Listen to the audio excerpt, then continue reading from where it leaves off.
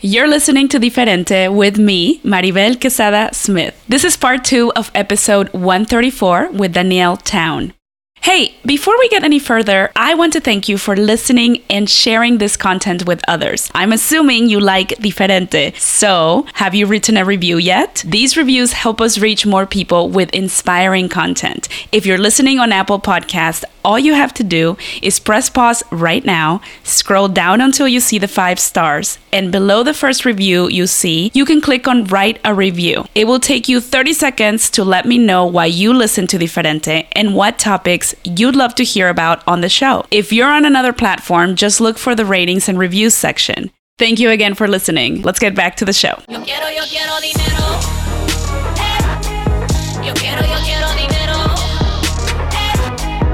I just want the green, want the money, want the cash flow. Yo quiero la venta, sí, sí. In part 1 of this episode, my guest, Danielle Town, shared how she went from a career that was making her sick, literally, to building wealth on her own terms by learning to manage her own investments. She faced her fears, quit her job, and wrote a manual to help others take control of their wealth. Because of this episode, I started looking at investing as a new type of side hustle, or maybe just a new hobby that will generate income instead of simply depleting your wallet. And in this episode, you're gonna learn a lot about how it doesn't take a genius to actually make decisions about your financial freedom and invest your money in the companies that are doing the things that you believe in. Because after all, remember, we vote with our money. Bienvenidos. Welcome to Diferente. My name is Maribel Quesada Smith. I'm an expert at questioning everything who wants to bring more color into your life. I'll be coming at you every week with a little humor and a mountain of passion to share with you stories and ideas related to life, culture, creativity, and business that will inspire all of us to explore different perspectives. Don't be surprised if you find yourself motivated to shake things up. That's known to be a side effect of the Diferente life, and it's contagious. Now let's get to it. I want to talk a little bit about the market. I have so many issues with the market, especially after 2008, because it just seems like such a game to me, almost designed to confuse people. But you make it sound so friendly and easy. I am with you. It does seem designed to confuse people. I agree. Yeah. What do you say to people who don't trust investing? Oh, I say I'm one of you. I mean, in the stock market, let me take it away from investing for a second, because I think actually the word investing is misused a lot. The stock market itself is unpredictable. It's confusing. We are talked to about it by people with ulterior motives who want to get paid high fees in order to invest our money for us. Yeah. And the CNBCs and the financial news of the world are there to sell advertising and get our eyeballs on the screens. And I just don't think any of that stuff is useful at all. So to be an actual investor is to be different than the people who follow all of that stuff, because the people who follow all of that stuff are speculating in the short term. They do not know what's going to happen, and they're taking a guess that somebody, and this is the greater fool theory, the somebody else will buy that stock from them for a higher price, although they don't know why, or whatever they're thinking is going to happen. They're just hoping that it's going to happen, but they don't have great ideas behind it. What a long-term value investor does is actually invest with a high degree of certainty in companies that clearly have good cash flow. Not just companies, by the way. My dad always gets on me about this because I'm always thinking about public companies, but a company, a piece of real estate, a private company, whatever it is, any sort of business that puts off cash flow. If you invest in something that's generating money, then you have a high, and it meets other criteria that we go into in great detail in my book and in my podcast, and I can go into that stuff. Then you will have a high degree of certainty in that investment, and without having to time it, because I don't know how to time it. I don't trust the market. I don't know why things go up and down like they do. Without having to time it, I know that in the long term, in a 10-year, 15-year time horizon, at some point that company's stock price is going to reflect the value that's in the company. And that's what investing is. And that's what you mean by Warren Buffett value investing, right? That's what I mean by Warren Buffett value investing. Yeah.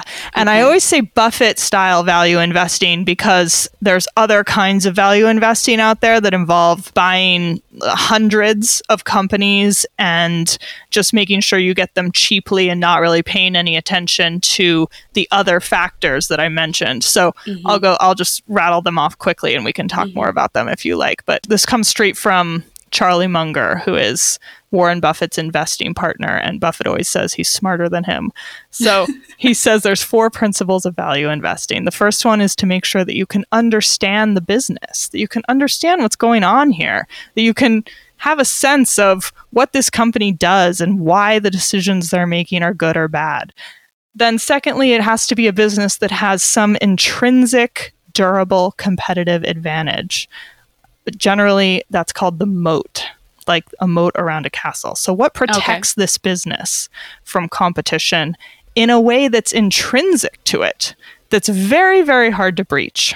So that even if I took a huge amount of money and went and started a competing business, it would be really hard for me with my competing business to even remotely get close to this other business because they have this moat. Okay. And there's 5 different moats, and we go into them in our book, so it's not a mysterious thing. The third one is that the business, Charlie always says, we would like for the business to have management with integrity and talent. And he always says we would like it to be like that rather than we have to have it like that. And the reason for that is that people are unpredictable. Yeah. Who knows what's going on with somebody? So you do the best you can. I think studying management is some of the most interesting stuff about investing. And you just try to get a sense of these people. Like, what are they all about? What are their incentives? Are they in it for the long term? Are they in it for the right reasons? Or are they trying to just get a golden parachute and get a private jet and take all the money out of this company that they can? And there's a lot of people out there like that. So you got to be careful.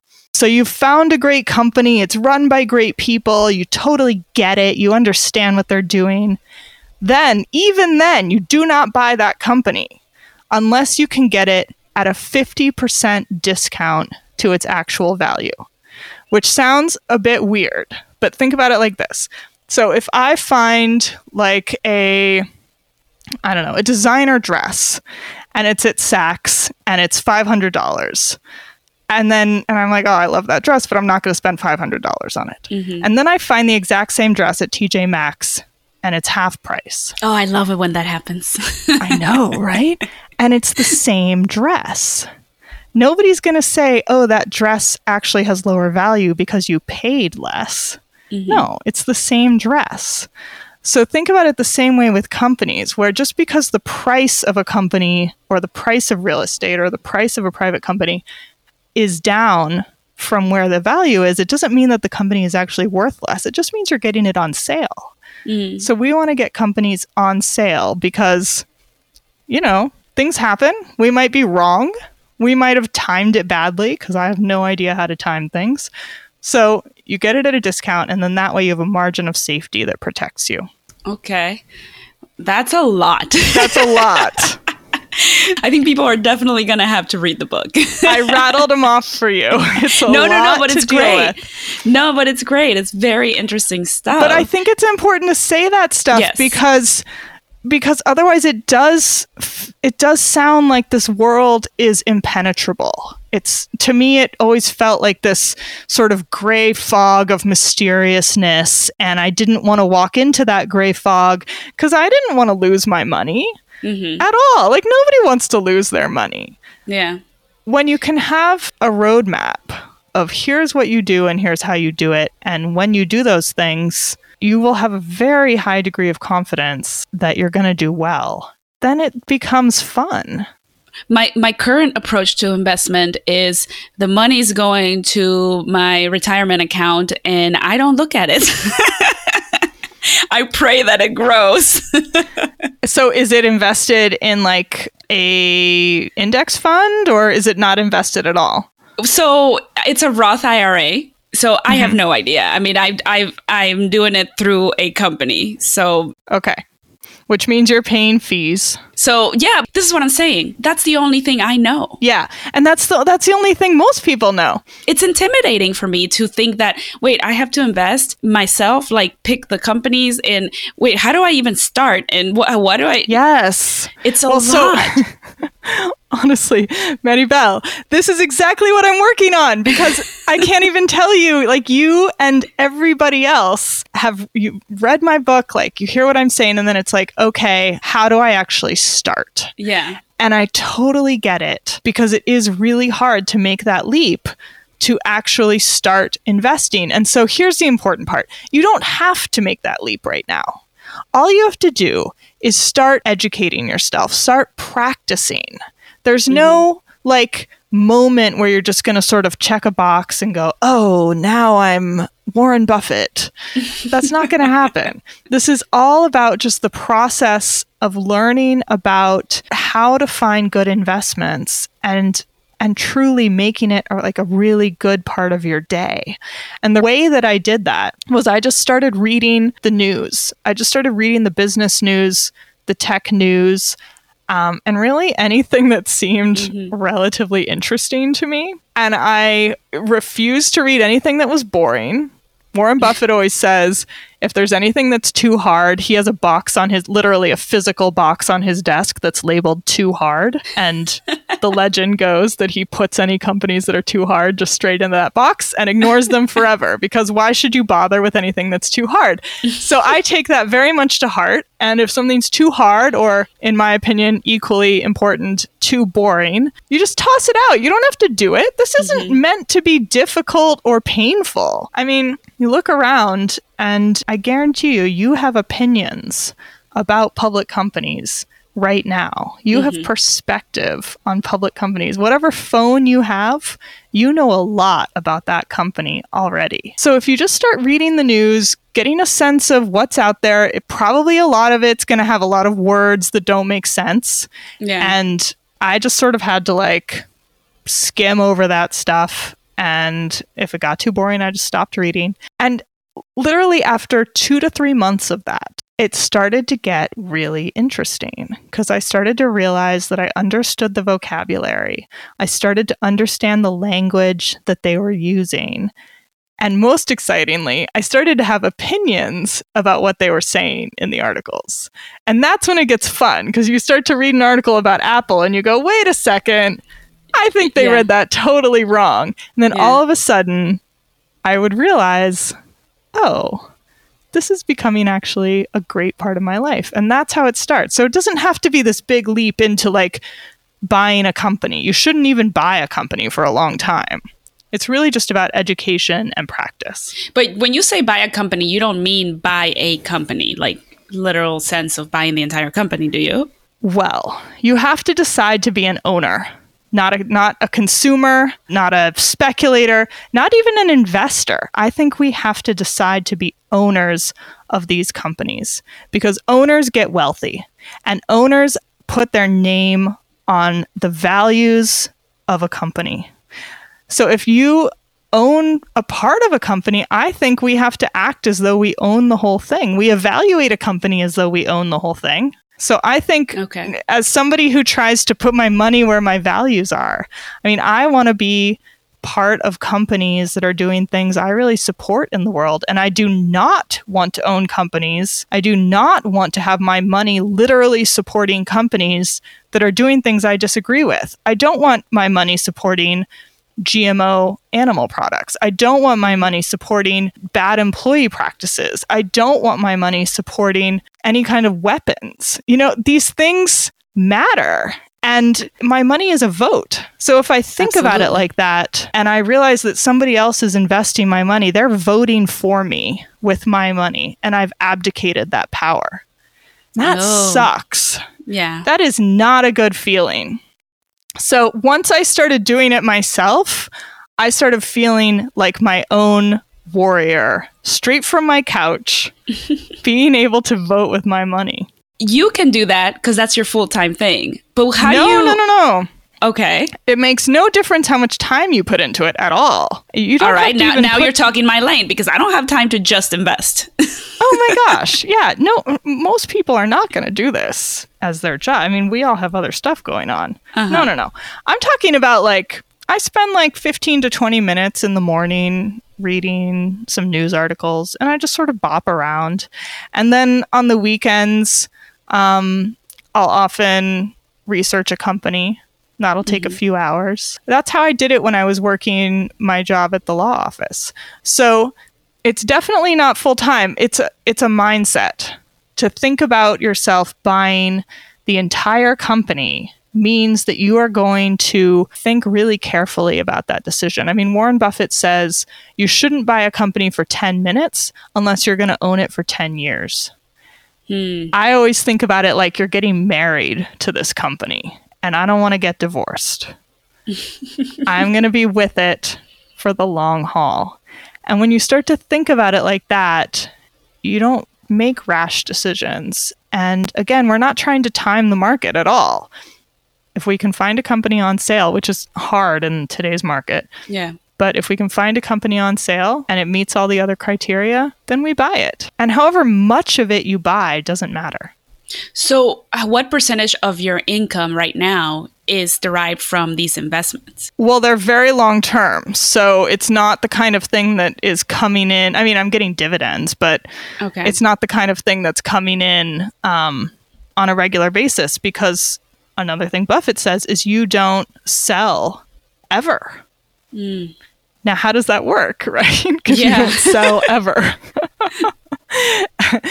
Well, the way it works is you only sell if the story of a company changes. Meaning, for whatever reason I purchased that company, as long as that reason, that story that I wrote about it, that understanding I have of the company, as long as that's still the same, then I'm in the company, I'm with it. If something changes, like it gets new management or they come up with new goals that I think don't follow what that company should be doing, then that story has changed and then I might sell it. But I've had one company that I've sold. So I made money on that. Okay. Okay. But this is this is long term. So this is more so securing like your retirement. Mm-hmm. Okay. Yeah. At some point, I imagine I'll start making some sort of income from it. But Okay. it just depends on when you sell companies. And my hope is that I'm not using my capital. Any capital that comes out of investing would then just go straight back into another company. It just is investing money that I'm not going to touch. Gotcha. So, because that's how you compound money, and compounding money is a life changer. Hey, you. Yeah, I'm talking to you. What are you doing with this podcast? Are you sharing it with your friends? Because one of the best ways to let somebody know that you care about them is by sharing thought-inspiring content with them. Like this podcast, where we share stories and experiences that expose us to different perspectives. Here are 3 easy ways to share the show. You can take a screenshot of this episode and post it on social media. Text it directly to anyone in your contact list. Or you can also send them the link to our website, diferentepodcast.com. Voila! Super simple. If you like Diferente, the best way to support us is by sharing it, and sharing it some more. Now let's get on with the show. Okay, so let me leapfrog a little bit because there's so many things that we could learn during this conversation, but I want to get to a few questions before we wrap up that pertain to entrepreneurship. And one of them is, why should entrepreneurs invest? Why not just save their money to reinvest in their own company? Like if you have a business and you're making some money off of it, should you be investing or should you be reinvesting it in your own company? And when you say investing, what you mean is investing in other opportunities that are not your own company. Yes. I'm not sure people should be investing in other opportunities. Okay. I think if you are someone who is creating a company according to Munger's principles, which I would highly recommend that anybody creating a company really pay attention to, because these principles apply regardless of whether it's a public company or real estate or a private company. Entrepreneurs tend to have private companies straight off the bat. So think about making sure that you fully understand your own business. Think about whether or not you have an intrinsic and durable competitive advantage. And if you don't, how do you build one? Think about your management. If you're the manager of your own company, are you doing a good job? And what are your goals? And if you are developing something that you believe in, I think it's great to invest in your own entrepreneurship. Did you save a lot of money before you quit your job, or what sustainable strategy that you use to be able to kind of jump off into a totally different area and just go off on your own? I did. I saved money, and I also sold my condo, which was in Boulder, Colorado, and I had bought it at the low market, and the market went up a lot. So that was really my first investment. And that was part of my plan. I figured if I quit my job, I would sell my condo. And I ended up moving in with my mom for a while before Nuno and I got married. And I figured if everything blew up with him, I would just figure it out from there. But it didn't blow up. So well, you took a risk and it paid off. I took a big risk and it paid off. That's why you're so good at this. That's how I financed the beginning of it, was by selling my condo. What do you think is the biggest financial mistake that entrepreneurs make? Well, I think the biggest financial mistake people make is we just ignore financial stuff. And I would bet that even entrepreneurs do that. I mean, I think I just read something just today by a really great personal finance advisor named Stephanie O'Connell, and she was giving advice for solopreneurs. And she said, make sure you can pay the bills. Pay attention to cash flow, because bills come in. And I thought that was such an interesting piece of advice for people who are obviously creating those bills, but are having a hard time connecting, the money coming into the money going out. And I think that's just because we get so excited about our idea, and we know it's a good idea, and we know that people need to have whatever it is we're making. But the connection between that and the actual cash flow, money in, money out, can be missing sometimes. And it's the same kind of thing as with our personal finances and with me, with ignoring investing. It's just easier not to think about it until we have to. So I think paying attention to that is pretty important. What is the biggest mistake that you've ever made with your money? Oh my gosh. You mean like besides ignoring it for 30 years? Yeah. I would say that's the biggest mistake. I mean, if I had started learning this stuff from my dad when I was like 15, the compounding power would just be... so I tell myself that now, when I think about that, I'm like, you know what? Just start now. Don't let it get away from you. Don't look up when you're 45 or 55 or 65 and say, oh, I wish I had those 20 years back. Yeah. There you go. I think that's the biggest mistake. I think we ignore how powerful compounding is. And this is why it's so important to me to get into how it's not painful, because I agree that it's painful, but I've found a way for it not to be. And if we can all just find that, then everything changes. Yeah, and you brought up a good point earlier when we were talking about the fact that I am ignoring my investments. Are you saying that basically the best alternative for investing is to do it yourself and not go through a third-party company? Oh, yes. I'm definitely saying that. Maybe I skipped that part when I was getting into how I started investing. Yeah, 100%.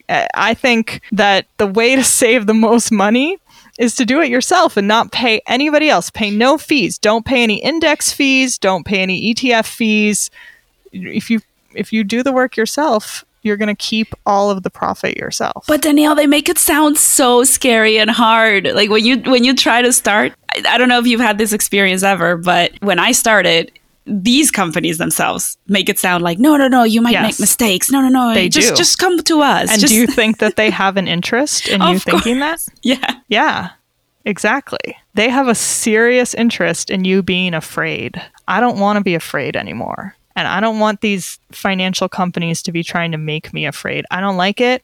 I refuse to take it anymore. And when I see this stuff on TV, it makes me so mad to hear people talking about how I am not competent to invest my own money. That is not true. I am certainly competent to invest my own money. It's just a matter of learning how. That's all. I'm smart enough. I can do it. Don't scare me. Like, I can't stand it. It's just a matter of having a guide, having a teacher, learning what to do and practicing it. That's all. We don't need to pay people. And by the way, most of these people are men who will hide what they're doing.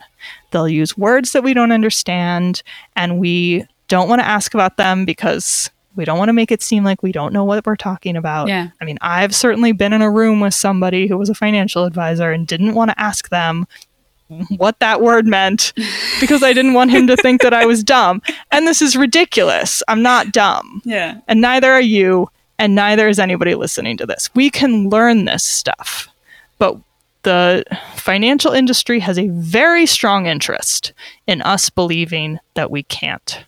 And they're wrong. So like when you have your money automatically going to a 401k or whatever through your work, for example, do you have the choice to not direct it? Because I think they attract... It's a little more difficult. Yeah. Okay. In the US, certain 401ks require you to put money into their pre-approved funds. Yes, And that's the thing. yeah, and I'm not an expert on all the different options there. But I know that there are some like that because I had one that was like that. And if you can get it out, get it out. Because then you can control it and you can invest it and you're not going to pay any fees. But then the company However, doesn't match it, right? That's what I was about to say, exactly. If the company matches what you're putting in, then you should put it in because you're just giving up money. The Okay. matching is fantastic. So what Buffett says to do in that situation is find the lowest fee index fund that you can, which is an investment in its own way. So what you're investing in when you buy like the S&P 500, for example, is you're essentially investing in the US. You're investing in the United States economy, and that the stock market in the long term is going to go up in the US. And I think that's a good investment. Again, long term, you know, we're going to have a downturn here in the stock market at some point coming up. A lot of people think we're in a bubble right now. So you got to be in it for a while and you got to realize what you're investing in. But as long as you're doing those things, and if you're doing it to get the match, then I think that's a good idea. Again, I'm not an investment advisor. And if you need to talk to your investment advisor to really get an understanding of it, then I highly recommend that you do that. Has your perspective on investing changed since you moved outside of the country? Because you mentioned the S&P 500, so that's the US. How do you feel about the US economy now that you're on the outside?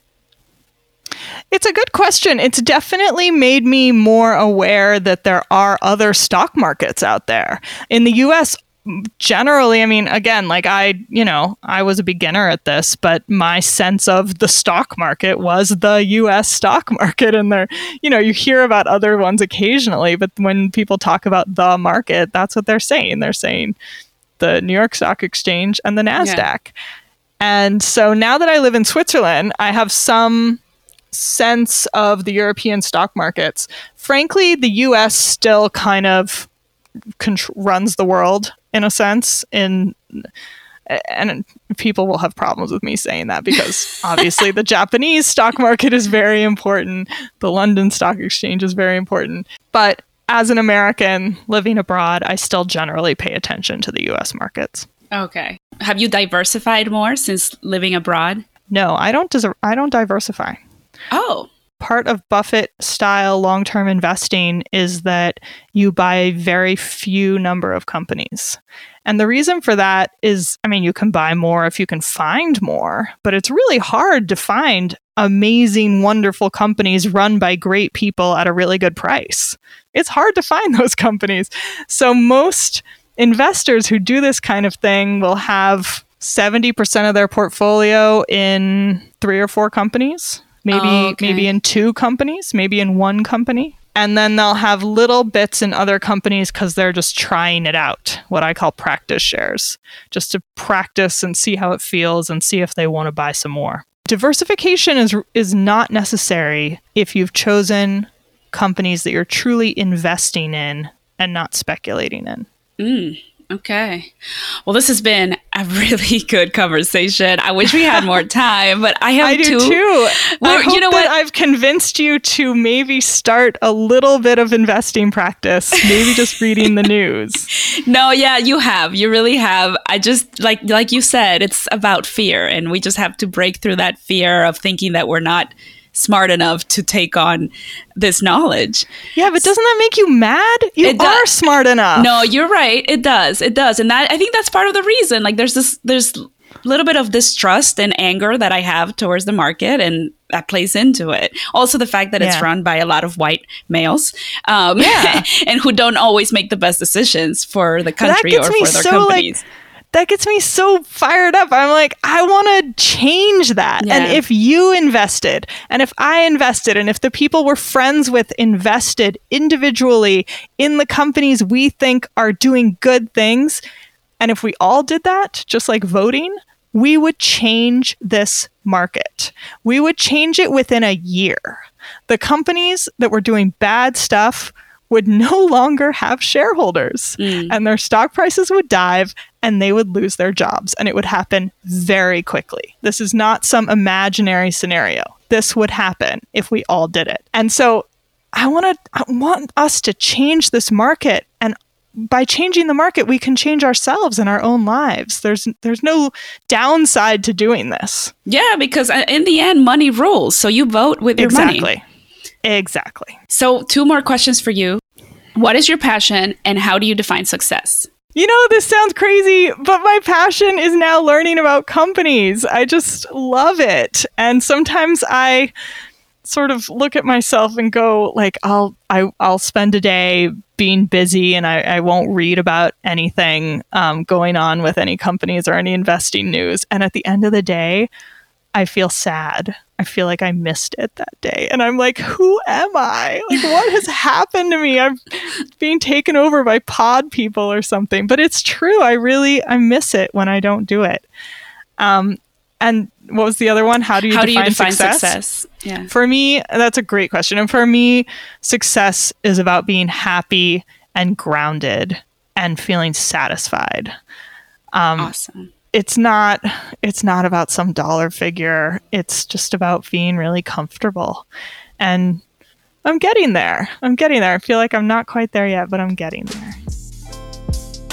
Don't forget that to learn more about Danielle or any other Diferente guest, you can visit our website, diferentepodcast.com. And make sure you're following us on Instagram and Facebook at diferente_podcast. I'm Maribel Quesada Smith. Gracias por escuchar. Thank you for listening to Diferente. If you like this episode, let me know by leaving a 5-star review and by sharing a screenshot of this podcast on Instagram or Facebook. Just don't forget to tag me at @adiferentelife so I can know you're listening. Hasta pronto!